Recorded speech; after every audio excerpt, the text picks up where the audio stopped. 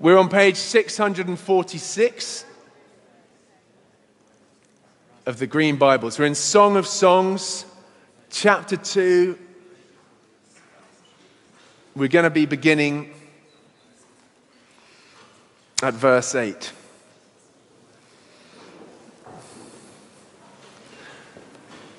And before we do, let's just pray together. We need God's help looking at God's word. Father, we thank you for your word. We thank you that it is alive. We thank you that it is living and active, that it is sharper than any double-edged sword. And we thank you, Lord, that you are still speaking it.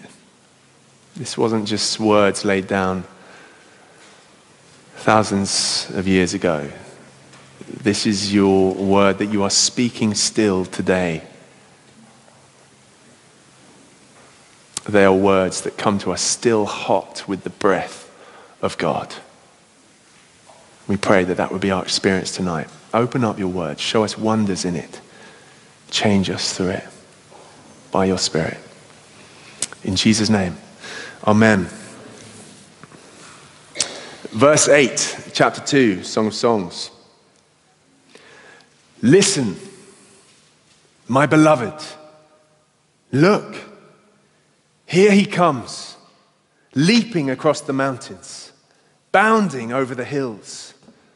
My beloved is like a gazelle or a young stag. Look, there he stands behind our wall, gazing through the windows, peering through the lattice. My beloved spoke and said to me, "Arise, my darling, my beautiful one, come with me. See, the winter is past, the rains are over and gone. Flowers appear on the earth. The season of singing has come. The cooing of doves is heard in our land. The fig tree forms its early fruit.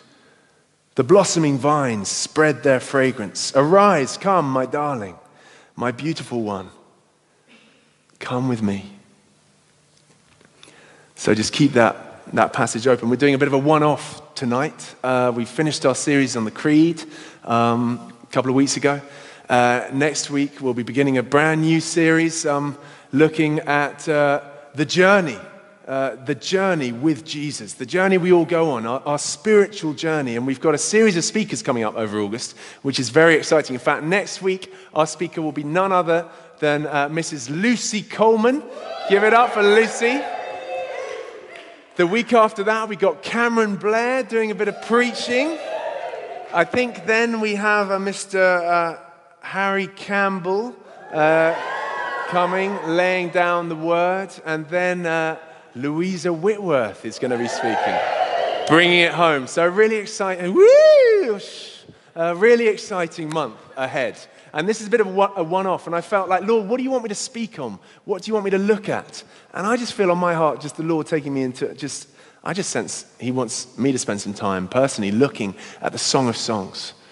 And I just felt to open up something from that book for us tonight. Because I don't know if you know much about the Song of Songs. It's one of those slightly weird books. Stick a hand in the air if you've read the Song of Songs before at any point. And those with hands in the air will know. You'll slightly get to the end of it and wonder, like, why is this book in the Bible?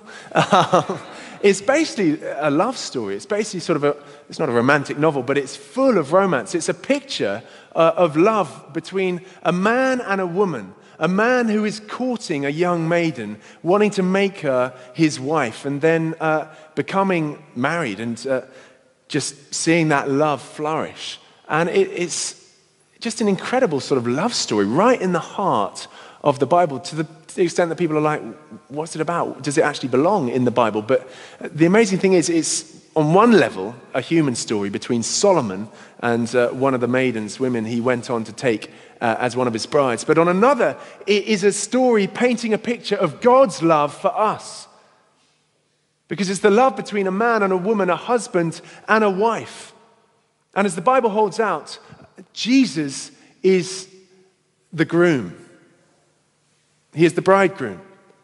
And the church, we, his people, are his bride. So when you read this book, and I encourage you to, you could get it done in half an hour. It's 8 chapters long. Give it a read. and transpose yourself into the position of the beloved, of the maiden. And hear some of the words that the lover speaks out over that maiden. Hear them to your soul as the Lord speaking to you, his beloved, his bride to be. Because in a nutshell, guys, that's what we are called to. We are called to be the bride of Christ. We are called to be set apart. Jesus on his throne right now is coming back one day to take us to be with him forever. And there will be a marriage feast. And do you know whose marriage it will be? It will be us. It will be us being married to Jesus Christ for eternity and moving into that life with him. A life that goes on forevermore. A beautiful picture, and that's a picture that we have in this story, and it's full of incredible stuff. It's also full of some weird stuff that you just need to get your head around, you know, and just outpourings of love and devotion, like chapter 4. How beautiful you are, my darling. Oh, how beautiful. And you're like, yes, that's great. Like, I can relate to that language. Your eyes behind your veil are doves. Are they doves? Okay. Your hair. Yeah, what's the hair like? Your hair is like a flock of goats. It's like, really? You're leading with that? Your hair is like a flock of goats. Descending from the hills of Gilead. Your teeth. Oh, we all like a pair of teeth. Not just a pair. A full set. Your teeth. Your teeth are like a flock of sheep. Just shorn. Who doesn't love a sheep in the mouth? A flock of sheep, just shorn, coming up from the washing. At least they've been washed. Each has its twin. Not one of them is alone. Your lips are like a scarlet ribbon. That's better. Your mouth is lovely. That's normal. Your temples behind your veil are like the halves of a pomegranate. Isn't that a bit bitty and seedy? Your neck is like the Tower of David. Proportion-wise, would that be nice? Built with courses of stone. Would you want it softer? On it hang 1,000 shields. All of them are shields of warriors. Your breasts are like 2 fawns. And I think we'll leave it there. There's just weird stuff. There's weird stuff in the Song of Songs. But there is beautiful stuff. And it is a picture of God's love for us. It's a picture of marriage and of a wedding. You know, coming back from Focus, we had to get so much stuff down there because we love to make it a home for you guys. Next year when you come, you'll taste it. We want to take a little taste of Parsons Green and our style and our class and deposit it where we are in the wilderness. So we had to hire a 3-ton Luton truck to get the marquee and the sofas and the trestle tables and the urns and the pillows and the cereal and all the barbecue stuff and fire pit, everything that needs to go down. We ram this thing, not to mention all of our luggage and groceries, but we hired this van and we got it down there, and then we're coming back. And my wingmen in the cab of the truck were James Hellings and Will Cunliffe sitting here in the front row. And we had some interesting times in the journey. Actually, do you know, as an aside, we broke down on the way there on the M3. I'm not even joking. We stopped to get a McDonald's and to fill up with diesel at Fleet Services. And we had a wonderful McDonald's. And then we just casually cruised off without filling up. And the light immediately came up for fuel. We're like, this will be fine. Loads of miles in the thing. And it was very quickly a very shallow red bit. You know, I prefer them when they're a bit deeper. So it was just immediately, is that right at the end of the red?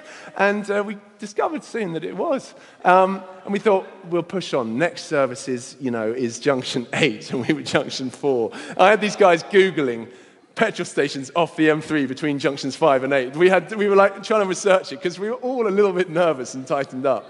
And then anyway, we found services 4 miles. And then we discovered the electronic gauge that says 10 miles. And we're like, fine. And there was just relief in the thing. So we got 6 miles to play with. Let's go let's go and explore Hampshire. But we stayed on. And then 10 turned to 9 and the boys were chatting. And then it turned to 8. And I was like, pretty sure I haven't done a mile in that time.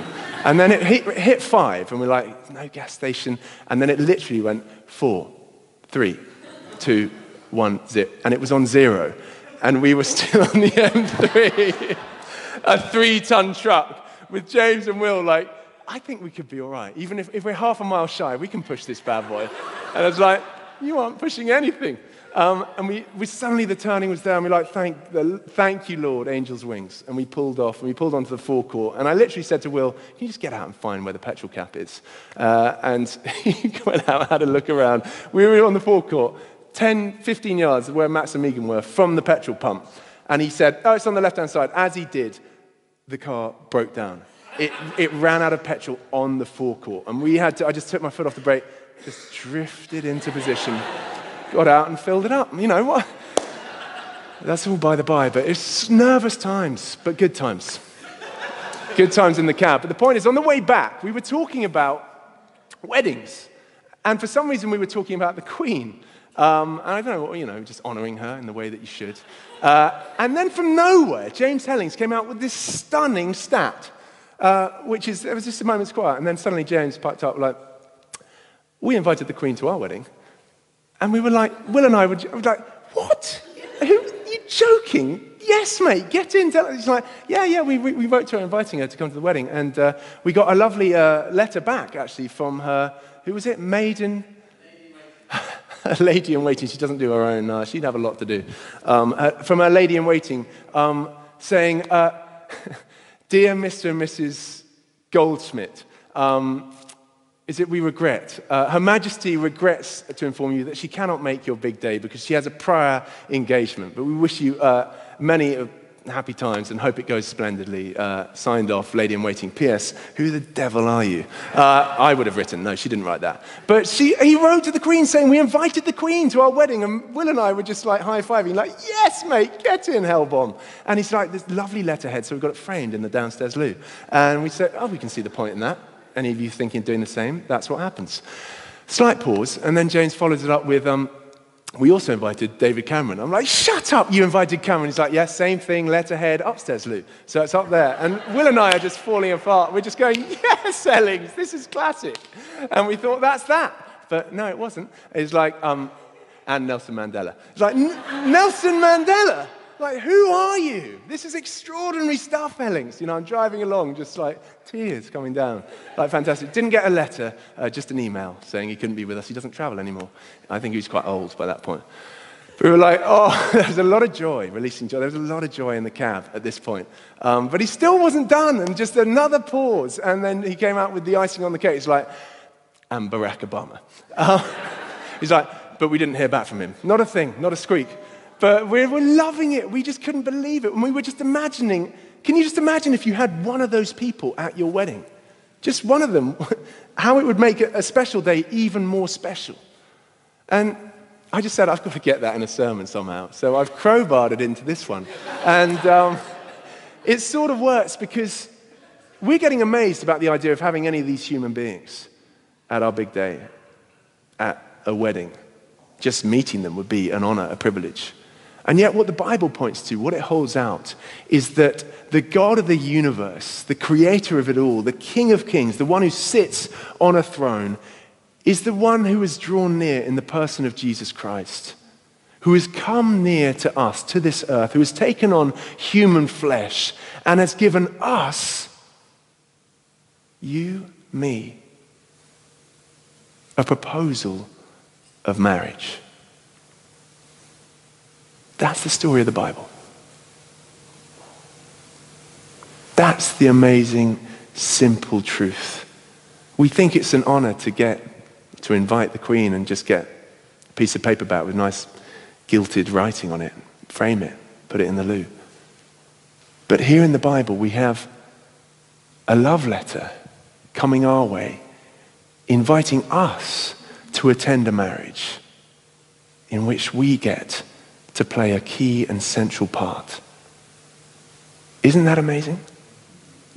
This is the picture that gets held out. This is the first thing we see in this passage. The beloved hearing her lover on the way. Picture it as the church hearing the Lord. She says in verse 8, listen, my beloved. She can hear him coming. Look, here he comes. And that's the first thing I want us to take away from tonight. To know that our God isn't one who stands far off. He isn't one that stands aloof, who we can only reach through mail, through invitation, getting dealt with through the guards and getting dealt with by the lady in waiting. He's not one who we need to impress, who we need to do our best for, put on our Sunday best for. Work with all our muster to come before. In fact, he's not the one that we need to take the first step towards. No, instead, he is the one who has come to us. Look, here he comes, leaping across the mountains, bounding over the hills. The Bible points to a God who radically pursues his people, the church, who radically comes seeking us, who doesn't let obstacles get in his way, who will cross land and sea and pass through time and space and take on flesh and become a baby in a manger to meet with us, to come to us. He is the God who comes. Do you hear him? Have you seen that? Listen, my beloved. Look, here he comes. The bride-to-be, she then spots him coming into sight. Look, there he stands behind our wall, gazing through the windows, peering through the lattice. It's again, Middle East, you've got to translate it. I mean, I wouldn't commend that behavior to any of us in the 21st century. Don't go peering through many windows. People who do that generally spend some time in jail. But this is a picture of the lover drawing near. And I'm delighted to say in the congregation tonight are a couple who took their wedding just a few weeks ago. Mr. and Mrs. David Allen, who've just returned from honeymoon, who are with us. And I spoke from this passage. It was one of their readings. And so I had to give, not this talk, but look at this passage at their wedding. And I picked up on those points. I was struck in preparing that about seeing the obstacles that the Lord, he comes face to face with on a few different occasions, yet they don't stop him. You see, he comes, and he comes to a wall. What's interesting here is it says, look, there he stands behind our wall. This is a wall that family, that those people had put up. A defensive wall, if you like, to keep strangers at bay, to keep people at arm's length. And the Lord, using this analogy, the Lord approaches each one of us. Be it each one of us, we're so good at putting up walls, aren't we? We're so good at defending ourselves, at keeping people at arm's length. And each one of us creates a natural wall through our sin. This is the story of the Bible. Right there in the garden, our first parents, Adam and Eve, they sinned and they were cast out of the Garden of Eden. And angels with swords were put there to guard the way so that they couldn't return. God in his mercy, sending Adam and Eve out into the world, a wall, a partition to that intimacy with God of being created. And yet the rest of the story, the rest of the Bible points to a God who begins to draw near again. Even though we'd put him aside, we'd put him at arm's length, we'd turned our backs on him and hidden behind our walls, hidden behind our trees in the garden. The Lord begins the story of redemption, of drawing near, and he approaches and he comes to our wall. And I wonder today, do you have a wall up that's keeping the Lord at bay, that's keeping him from being at work in your life in the way that he wants to be? Is there some sin that you are just flirting with, dabbling with too much, that's got a grip on you, you've lost control of? Do you need to come back to him, cry out to him to knock down that wall? Because he approaches that wall, but he doesn't stop. He moves beyond that wall. It says, there he stands behind our wall, but now here he is gazing through the windows. He's drawn closer now.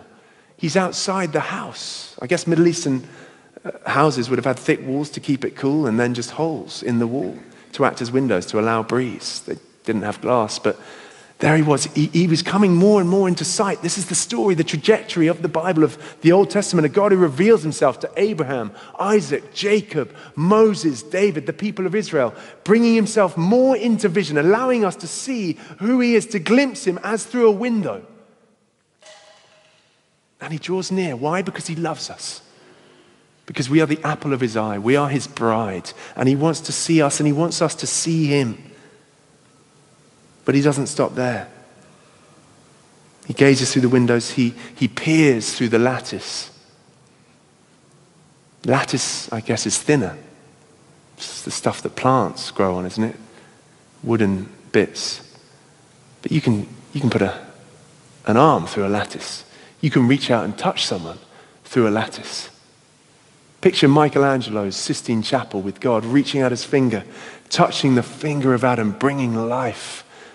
This is God's desire. This is the bridegroom's desire for each one of us. He doesn't want to stop at the wall. He doesn't want to stop just at the window giving us a glimpse. He wants to reach through and touch.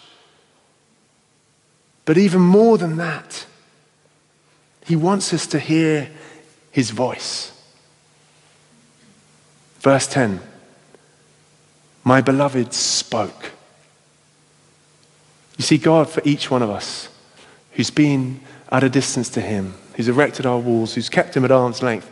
We love to be a voyeuristic society, don't we? I mean, Facebook, Instagram, Twitter, whatever it is, we have online lives where we investigate people. We do a bit of stalking, like, what are they doing there? And who are they hanging out with? And, they don't know. But we keep these defensive walls up. We keep everyone at a certain distance. The Lord presses through all of them. And he comes close enough so that we can hear his voice. It says, my beloved spoke. Have you heard the voice of the Lord? Have you heard him speaking to you personally? Brilliant preacher, speaker at Focus, Jensen Franklin. He said something wonderful, great takeaway, which I merely pass down the line to you, share with you, which is like, if you struggle to hear God, read God. The more you read God, the more you'll hear God. Have you heard God? If not, can I ask you, are you reading God? This book is living and active. God is still speaking it. His words will come off the page still hot with his breath. That's what the Holy Spirit does. If you want to hear God, read God. Read this book. Because he speaks. My beloved spoke and said to me, arise, my darling, my beautiful one, come with me. You see, we've seen that the Lord he's the bridegroom who comes. He is the first mover. We love him because he first loved us. Here he comes. He has come. But when he comes to us, what does he do? He speaks to us. He speaks to us through his word. And he simply says, come with me. He issues an invitation to step into life with him, saying, come with me. This is one of the reasons I love Focus. It's only hit me almost for the first time. I don't know why I'd ever seen it, but God has always called his people to have times apart where they come and meet with him. We do it as a church. In January, we'll be going away for a church weekend away. We want to make that sort of sacred time and space. Put that last weekend in January, put it in your diaries now. Do not miss out. Why is it important? Well, it's for loads of reasons, community reasons, building friendships, but meeting with God. God has always called his people in the Old Testament for festivals, for seasons, to come and be set apart, to seek him, to remember him, to worship him. He says, come with me. This is what Focus is. This is what we've just done. This is what we'll do again next year. We will have a rhythm of life where there are just times when we go away to be with each other and to be with our God. And he says, come with me. Isn't that what Jesus did? Walking the shores of Lake Galilee, calling men and women to come and follow him. To come and be with him, Emmanuel, God with us. The Lord comes, and as he comes to us, he invites us to come with him, to be the bride. And what will you get? Well, a beautiful picture he opens up. Just look from verse 11, if you've got it there. What is life with Jesus, following him, coming to be with him? What does it look like? Verse 11, see, the winter is past, the rains are over and gone, flowers appear on the earth. What does life with God, with Christ look like? It looks like the difference between winter and spring.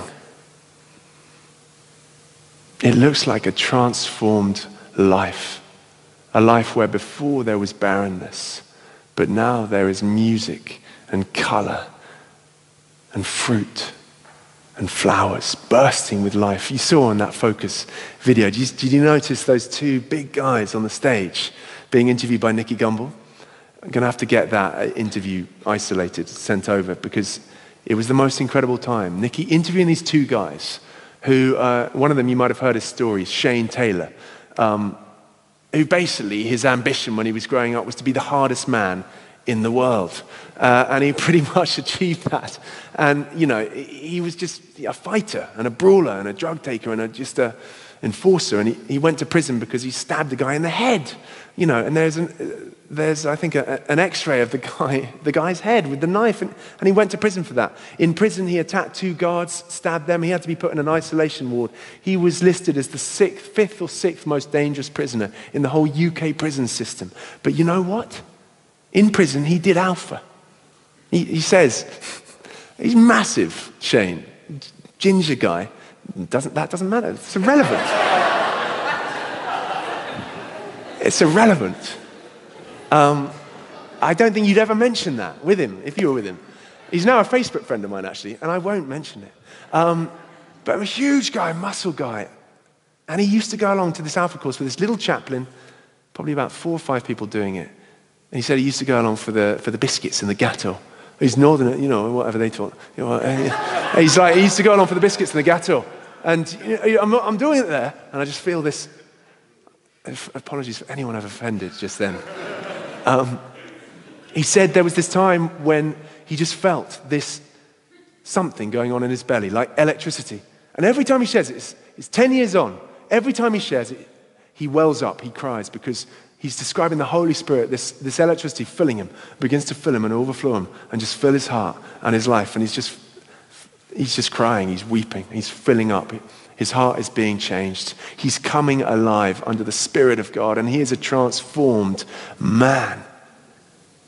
And he now works for a charity called Caring for Ex-Offenders, set up by HTB, to see men's and women's lives transformed coming out of prison. And he's the most lovely, loving, gentle giant you could imagine. And Nicky interviewed him, but then he also interviewed this other guy called Paul Venus, who was the guy doing most of the talking, who is equally, I think, a man who grew up with the ambition of being the hardest man in Middlesbrough.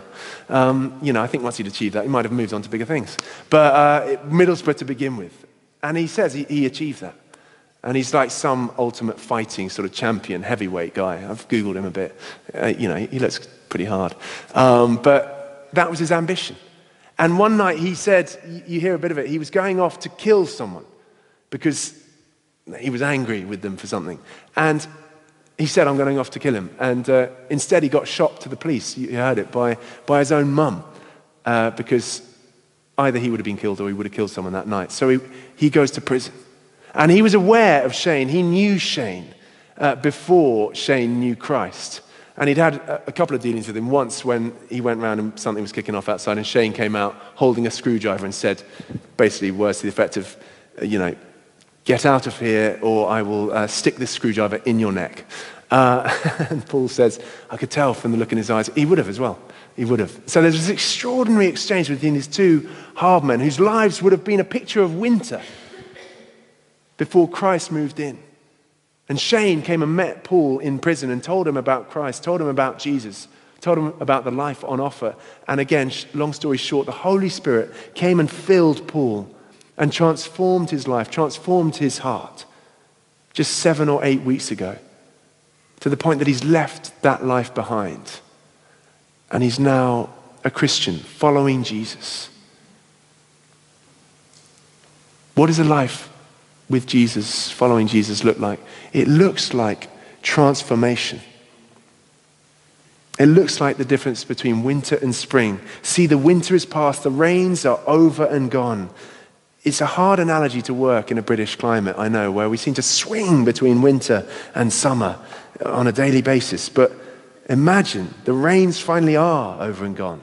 Flowers appear on the earth. Picture this as your inner world, your heart, your soul. Who doesn't want flowers to be growing within them? Life bursting forth. Who doesn't want a season of singing to come? I won't ask for a show of hands about who sings in the shower first thing in the morning, but God wants us to be a people who overflow with music, that we wake up and we just want to sing and declare his praise because we know his goodness. Isn't that what you want? Isn't it? To be a soul that is alive, filled with music, overflowing with singing, where the cooing of doves is heard in our land, even if you're not a fan of cooing. It's just like everything's bursting forth with life. I think they coo when they're reproducing. It's just a picture of multiplication, of abundance. The fig tree forms its early fruit. Give me a wave if you want a life of fruitfulness tonight. Just every hand in the air. Give me a wave. I know you do. This is what we want, isn't it? It all comes from that invitation. Come with me. Arise, my darling, my beautiful one. We want blossom. We want fragrance. The vines spread their fragrance. Guys, we are called to be a people of fruit, a people of life, a people of color, a people of music, a people of blossom, a people of fragrance in a society that is dying and going to hell. We are called to be the fragrance of Christ. And that will come naturally, that will overflow if simply we see that the Lord Almighty is the one who has come to us and who has invited us to arise and come with him. The only question tonight is, are we doing that? Are we doing that? Arise, come, my darling, my beautiful one. Come with me. Let's pray as we close.